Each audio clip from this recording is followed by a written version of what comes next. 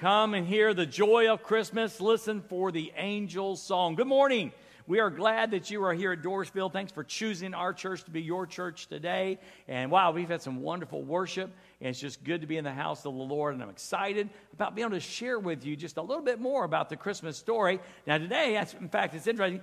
Christmas is the shepherd's story. We find the shepherds all over. Now, our sermon series, I probably need to explain just a little bit. What does C4 mean? Well, C4 is an explosive, and we're tying it on to C4, explosive joy. And the C4, besides being an explosive, is what makes it explosive joy. It's what that C4 stands for. And we began last week, and we talked about the cradle. It all started that day actually started way before that, but for us it starts on the cradle. And then today we're moving to the crook, and that's the shepherd's crook. And we're going to talk about the big role that shepherds play in the Christmas story. And then we got the cross, and later on Christmas Eve, we're going to celebrate with the crown. So, it's no accident, our starting point, it's no accident that shepherds play such a big part in the Christmas story. I want to jump on that. It is no accident that the Christmas story is the story of shepherds. No story about it. Let me start first off,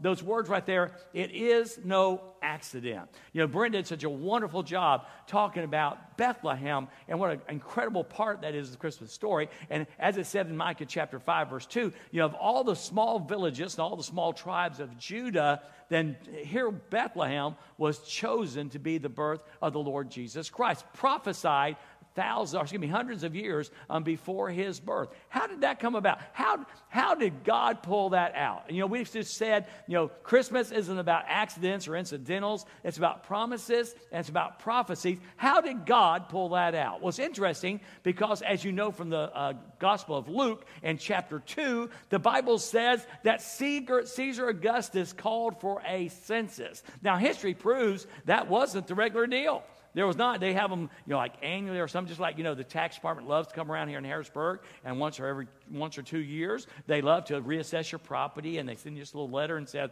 we think your house is so wonderful, we're going to increase the taxes on it. Has anyone experienced that Christmas joy?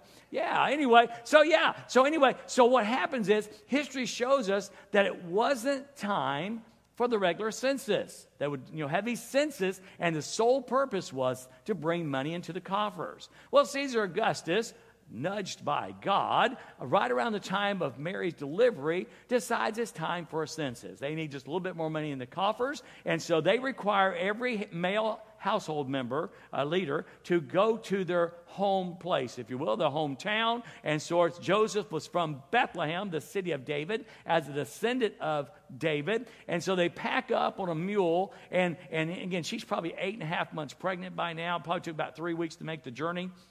And so she's on the back of this donkey, and they travel like 80 or 90 miles all the way from Nazareth all the way to Bethlehem. And that's how God pulled it off. That's why there are no accidents. God has a way when he says something. Oh, listen, this is going to be good. When he says something is going to happen, it's going to happen. It's going to happen. So we have then Joseph and Mary going to Bethlehem where the Savior is going to be born. No accident. And it's no accident that the Christmas story is a story about shepherds. Whether we're going to start in the Old Testament in Psalm 100, we're going to touch on Psalm 23, then we're going to jump into Christmas, and then finally we're going to see the adult Jesus when he says, I am the good shepherd. Now, the shepherd, meek and lowly, mirrors the good shepherd, the star of Christmas. Now, we take shepherds and we promote them pretty well. Moses was a shepherd. Moses was one of our heroes. And so, how about that? And then David, of course, was the king of Israel, Israel's greatest king. And guess what he was? He was a shepherd. That's why he wrote the 23rd Psalm, the Lord is my shepherd. It was something he was familiar with. And we all love it when the little kids come up on stage around Christmas time and they get mom or dad's bathrobe and put it on and wear the little towel around their head. And we go, isn't that cute? But here's the deal. In the days of Jesus, shepherds were not looked upon with favor. In fact, Greg Laurie, in a devotion I read this week, said that the shepherds were the lowest of the low. on the social ladder. Now, that's important. I said the social ladder. There were some, we talked about Matthew and Zacchaeus and those kind of guys that were tax collectors, and nobody liked them. Nobody liked them at all. And so that was, but on the social ladder of the pecking order, the only person lower than the shepherds were lepers. I mean, lepers were just like way out there, and so were the shepherds. They weren't trusted. Like Judy told me, I think yesterday, we were talking about shepherds and how they were unclean. Okay, let's just be honest. They didn't use deodorant. Okay, they were unclean physically. They smelled. Okay, so nobody wants to be around the shepherd. But also they were spiritually unclean in a sense that they always had to work on Sunday.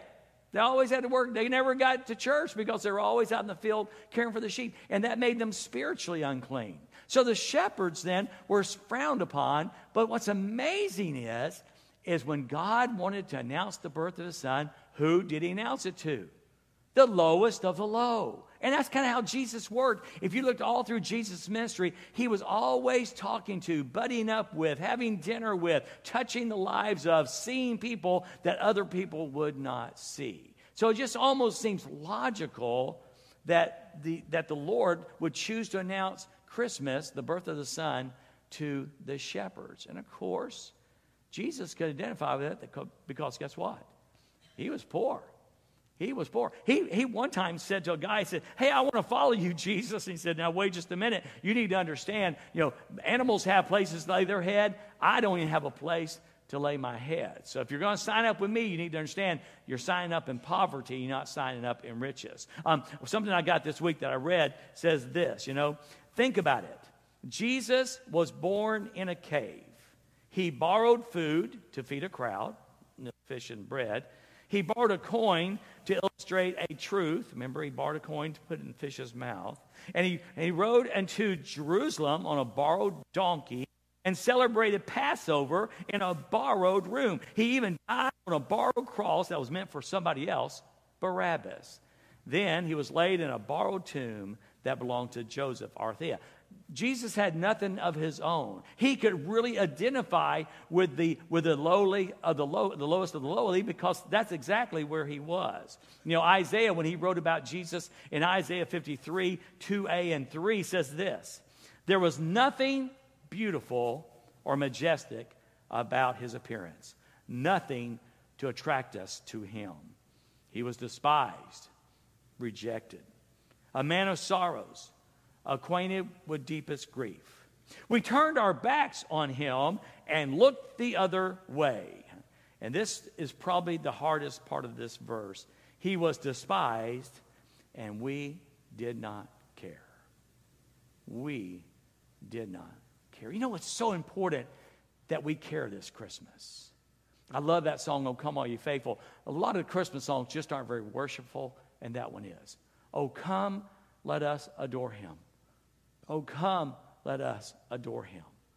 This is so truthful that this Jesus, this lowest of the low Jesus, this meek and humble Jesus, this one that was mirrored by the shepherds that were the lowest on the social ladder, deserves our praise and deserves our adoration. We should bring that to him. And so this idea of joy and shepherd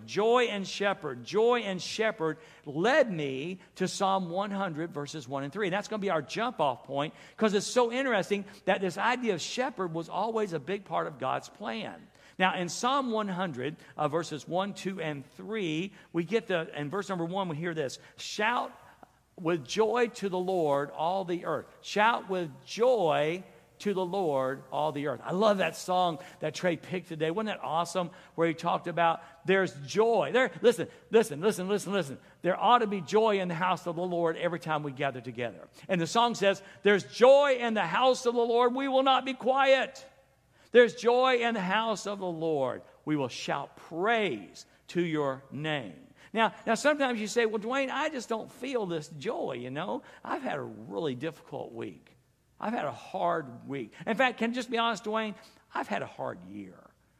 My marriage isn't doing really well. My family's not doing well. There's talk of a layoff. Inflation's still a real problem in our family finances. Consistently, there's more month than there is money. So, Dwayne, it's hard for me to have joy. Well, that's where, I guess it's been 4 or 5 years that I've been sharing this with you, and we're going to share it now. And I'm pretty sure it's going to pop up in a message in January about this idea of joy. Yeah, write this down. Christmas joy is biblical joy. Now, the way we do Christmas, and I love all the traditions. I've got hanging in my kitchen a Santa Claus face that's the same year. It's not the original one. But when I was growing up, I had a plastic Santa Claus face that lit up. It was made by the Noma Company. And it got lost somewhere in the shuffle when Mom sold the house or something. It got lost. But I grew up with that Santa Claus hanging on my chimney. And one day I decided, you know what I'm going to do? I'm going to get on eBay and see if I can find one. And I did. And I had to ship it all the way from Canada. And it cost me way too much money. But that's part. All year long, it hangs in my home office, lit up. 24 hours a day, and then at Christmas time, I move it to the chimney, to the old chimney in our kitchen, and that's where you're going to find it today. It's part of that. I love the Christmas traditions, but what's important is we don't lose Jesus in the Christmas traditions that we have today. It's so easy, and the joy that we're looking for is not found in the traditions. It's not found in the meals. It's not found in all of that stuff. The Christmas joy, which is biblical joy, is found in Jesus. Now, here's the definition. You've heard it dozens of times from me. You'll hear it today, and then you're going to hear it probably in January and on down the year also. Here it is. Biblical joy is a deep sense of well-being. Let's pause there. Biblical joy is a deep sense of well-being. Okay? A deep sense of well-being. You remember the song, "It is well with my soul"? It is well with my soul. Those sea billows roll. It's well with my soul. That's what we're talking about. We're talking about, biblical joy is not bound by circumstances. It's not bound what kind of week or day or year or you've had.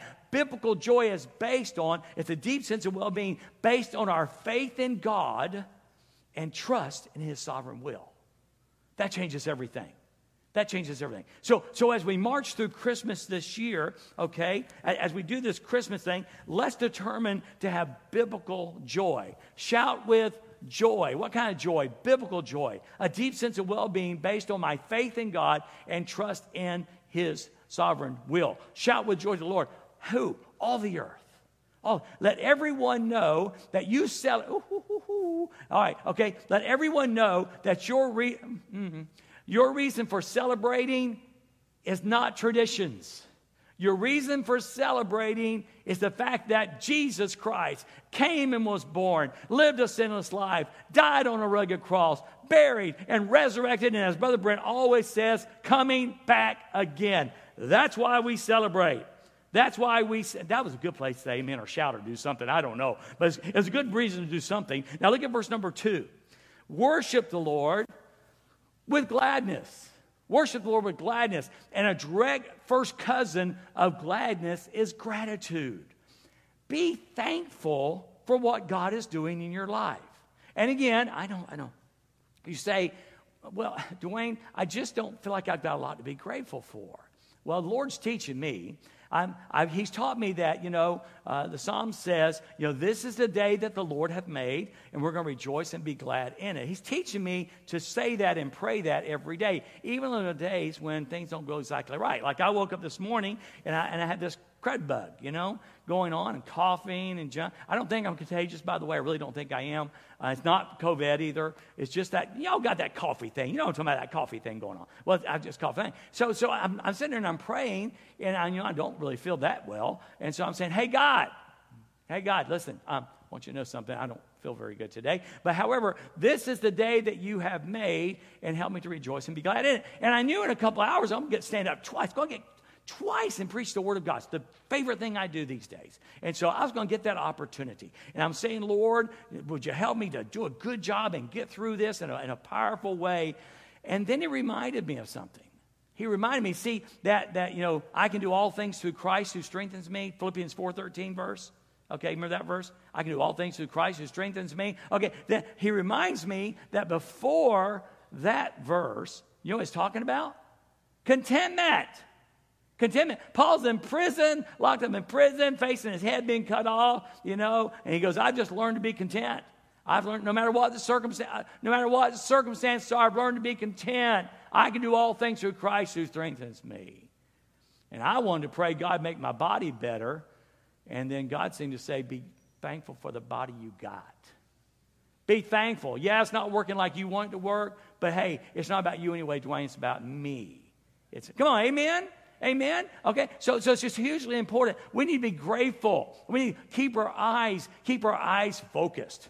Keep our eyes focused on gratitude. To worship the Lord with gladness. Come before Him. How? Singing with joy. Again, it's not about the style of the music, loud or soft, fast or slow. It's all about Jesus. All about Jesus. And it's based on my deep sense of well-being based on my faith in God and trust in His sovereign will. C.S. Lewis said something that at first you read this and it wouldn't make any sense. In fact, this biblical definition of joy changes a lot of things. But C.S. Lewis said, joy is I think I just died. There, now I'm back. Now you see me, now you don't. All right? So yeah, C.S. Lewis joy is the serious business of heaven. And that, of all the things you say, well, why is joy the big serious business of heaven? Because joy is based on my faith in God and trust in His sovereign will. And that is serious business in heaven. Faith has always been serious business. Trust has always been serious business. So this idea, this concept of Christmas joy is so important. So then, in verse number 3 of Psalm 100, okay, here we are. Acknowledge that the Lord is God. Okay, so the first thing we're going to do this Christmas season, if you've trusted Jesus Christ as your Savior, you can call God Father, dearest Daddy. That's been nailed down in your life. Number one, acknowledge that He's God in your life. I love this old saying, I know there is a God and I'm sure I'm not Him. And sometimes we forget that. Sometimes we want to take matters in our own hand and act like, we're God. Okay, we're not. So we're going to acknowledge that the Lord is God. 1, 2, He made us and we are His. So He is the creator and I'm the created. He's the creator and I'm the created. And the created has no business telling the creator what to do. Does that make sense? Doesn't that make sense? Okay, and watch. We are His people, and here come the sheep. Here comes the sheep. We are His people, the sheep of His pasture. There we go. C4, explosive joy, and the fact that we are sheep in His fold. And I'm not sure exactly when this came or how it came, but it's so true. 1, He's my God. 2, He's the creator, and I'm the created. And 3, He takes responsibility for me. Write that down. Some of y'all need this right now. God has agreed to take responsibility for me. Because I'm telling you, do you feel wore out sometime? You're trying to take responsibility for your life, and guess what? You're not equipped for that. Hey, students, you're not equipped to take full responsibility. Yeah, you got mom and dad, but even they're not responsible for your life. Okay, God is responsible. When you put your faith and trust in Jesus, He took responsibility for your life. And He takes responsibility for every one of His children, okay? The job of the shepherd, the responsibility of the shepherd is to care for the sheep. That's it. And in Psalm 100, verse 3, we are His people. We are the sheep of His pasture. David said it best in Psalm 23, verses 1, and then we're going to tag on verse number 4. David said, the great shepherd, the Lord is my shepherd. God is my shepherd. And look at this. I have all that I need. Now, not all that I want.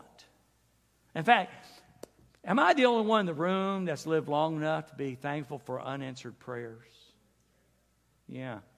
Sometimes we're just certain this is what we want from God, and it doesn't come, and later on we go, oh my gosh, I'm so glad He didn't answer that prayer in the affirmative. So again, the Word of God is always true, and when David said, the Lord's my shepherd, I have all that I need.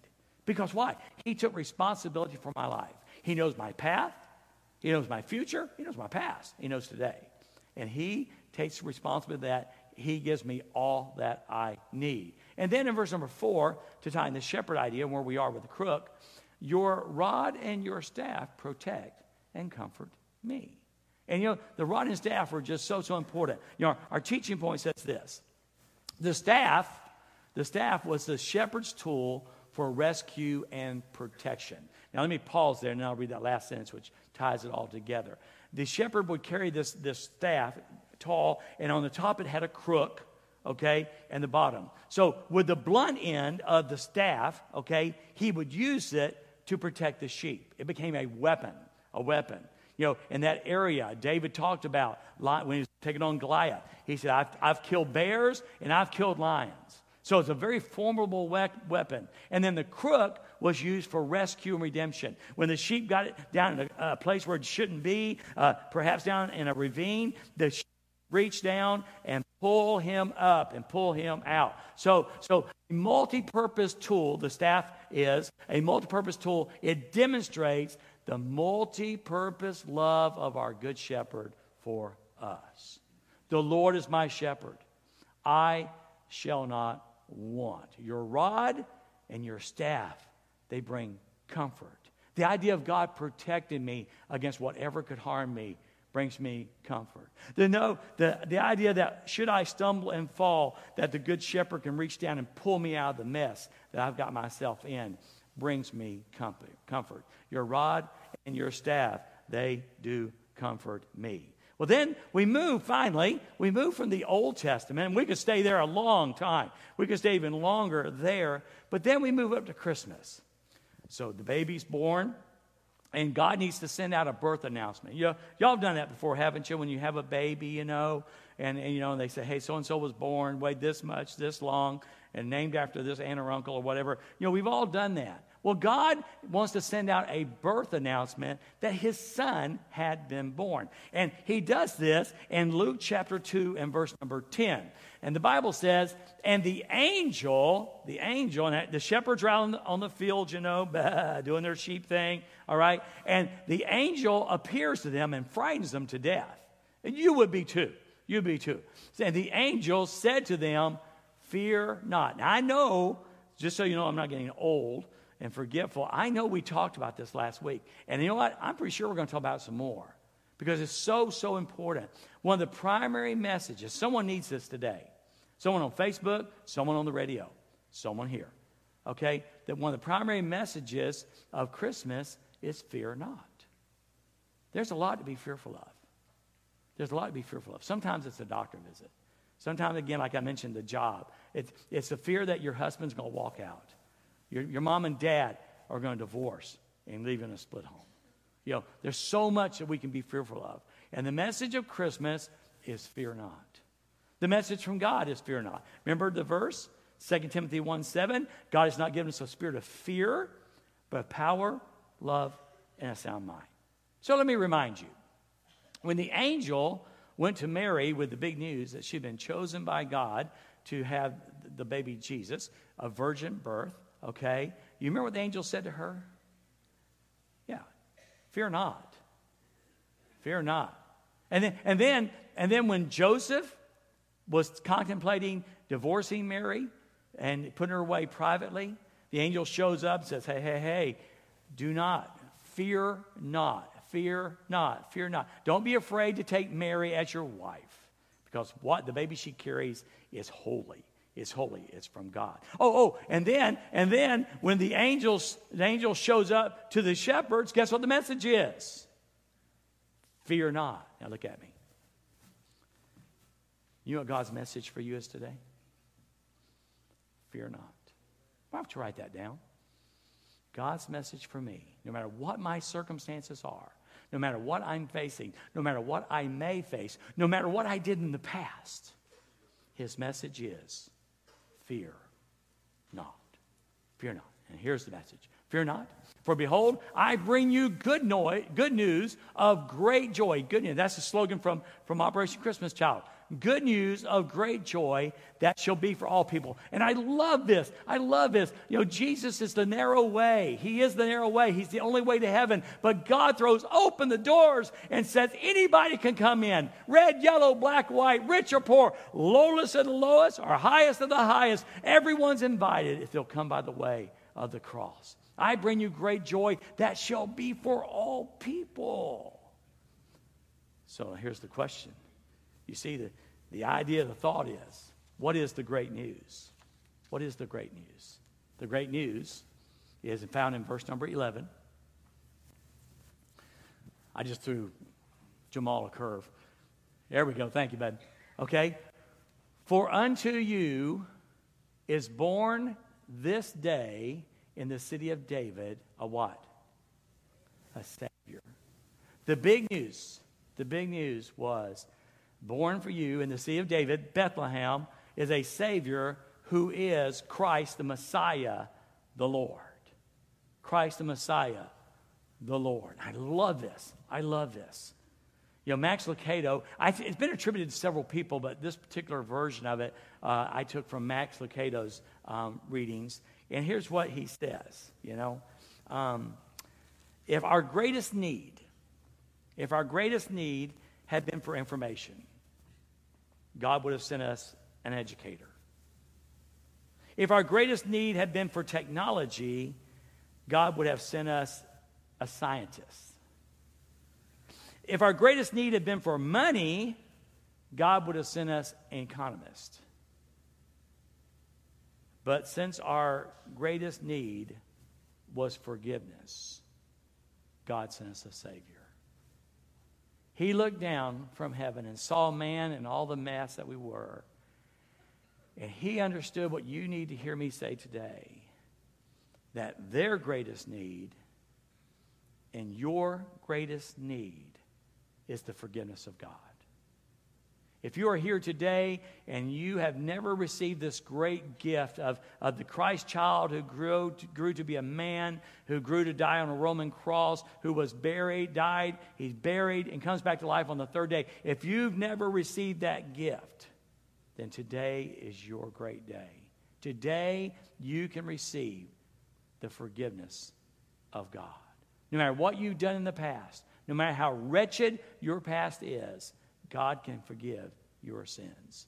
For God so loved the world that he gave his only begotten Son, that whosoever believes in him should not perish, but have everlasting life.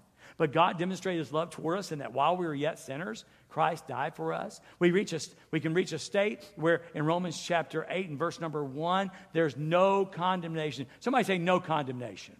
There is no condemnation for those who are in Christ Jesus. The charges have been dropped. The charges have been erased.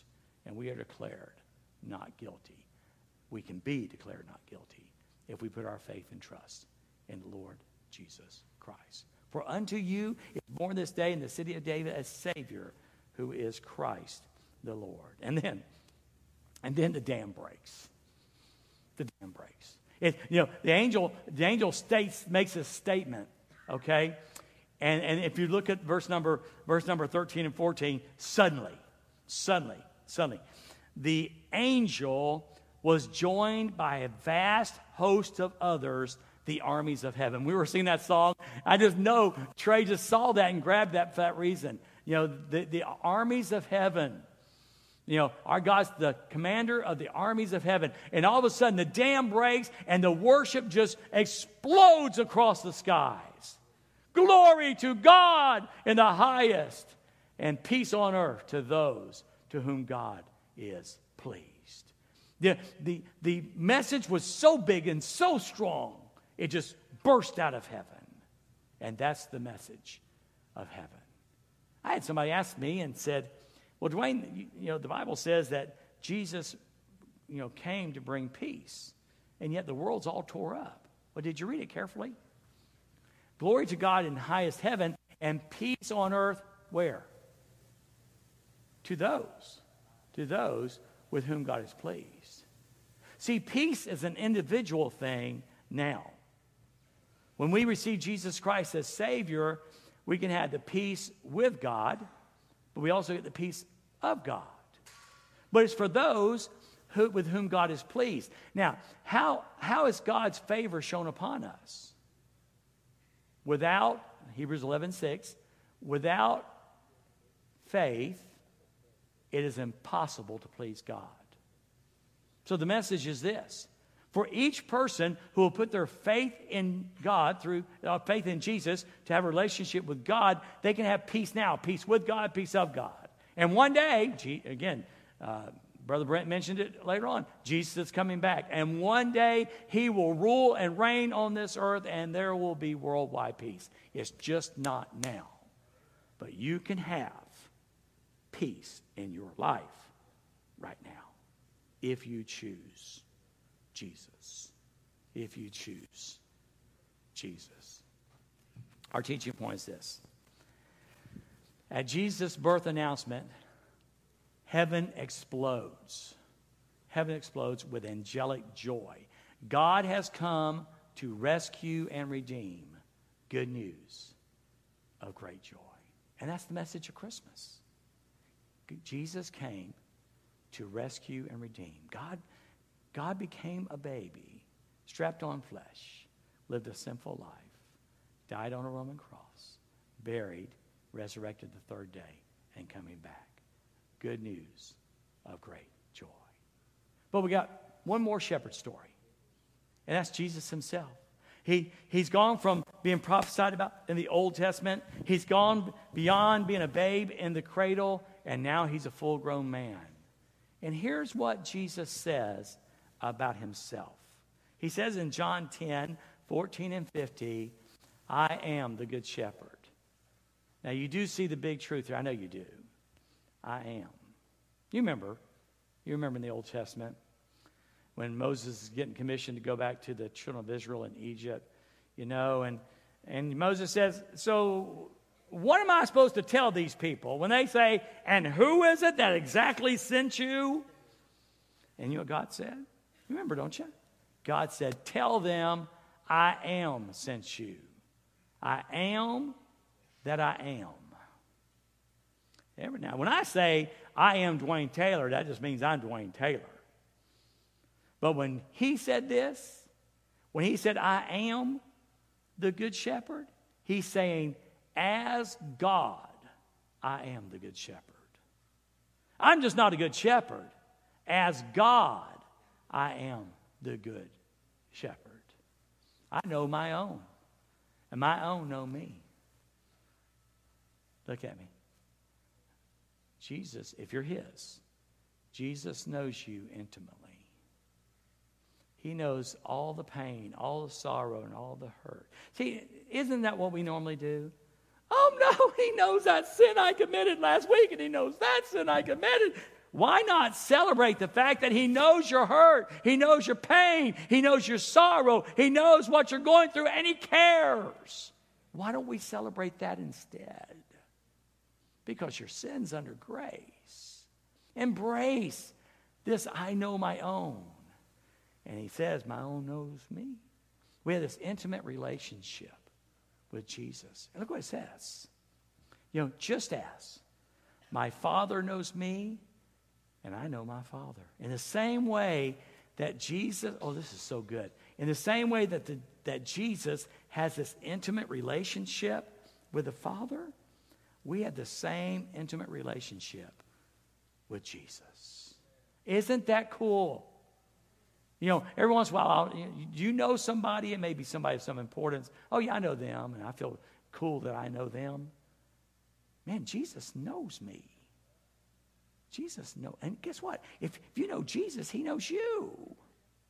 He invites you to know him in the same way that the Father and the Son know one another. How wonderful is that? So this Christmas, I want to encourage you. I want to challenge you. This Christmas, I want you to celebrate. But I want you to celebrate with biblical joy. Christmas joy is biblical joy. We've got a great program planned on Wednesday night. Brent came up with the title last year, Extreme Christmas. I'm going to blow him out of the water. That title's already taken. That describes what happened Christmas morning. God gave the most extreme Christmas ever. That every person, every man, every woman and child could have forgiveness of sins and become children of God. It doesn't get more extreme than that.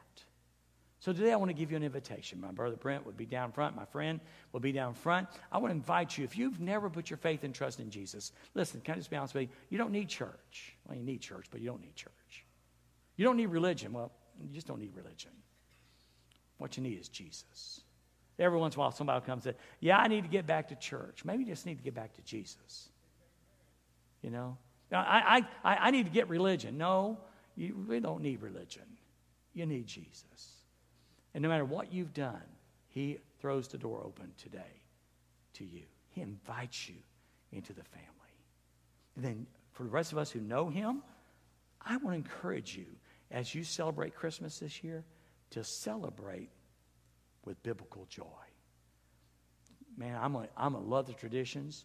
This is Eating Week. I've got an Eating meeting tonight. I've got one on Tuesday. I got one on Wednesday, and I got one on Friday. This is Eating Week. But I'm not going to let the eating and the partying get in the way of my extreme Christmas, my extreme joy with Jesus. Let's not lose Jesus in all the hoopla. Let's make sure that we celebrate him. Would you bow your heads, please? Wow, thank you all for listening so well today. Again, my invitation, Brent will be down here in just a moment, and my invitation for you is to come. Receive this greatest gift ever. My invitation is for you as one of his children to just celebrate this Christmas with biblical joy. Father, thank you very much for the privilege of sharing today. I pray you will take the truth, Father, and magnify it, amplify it, Father, in the ears of the people.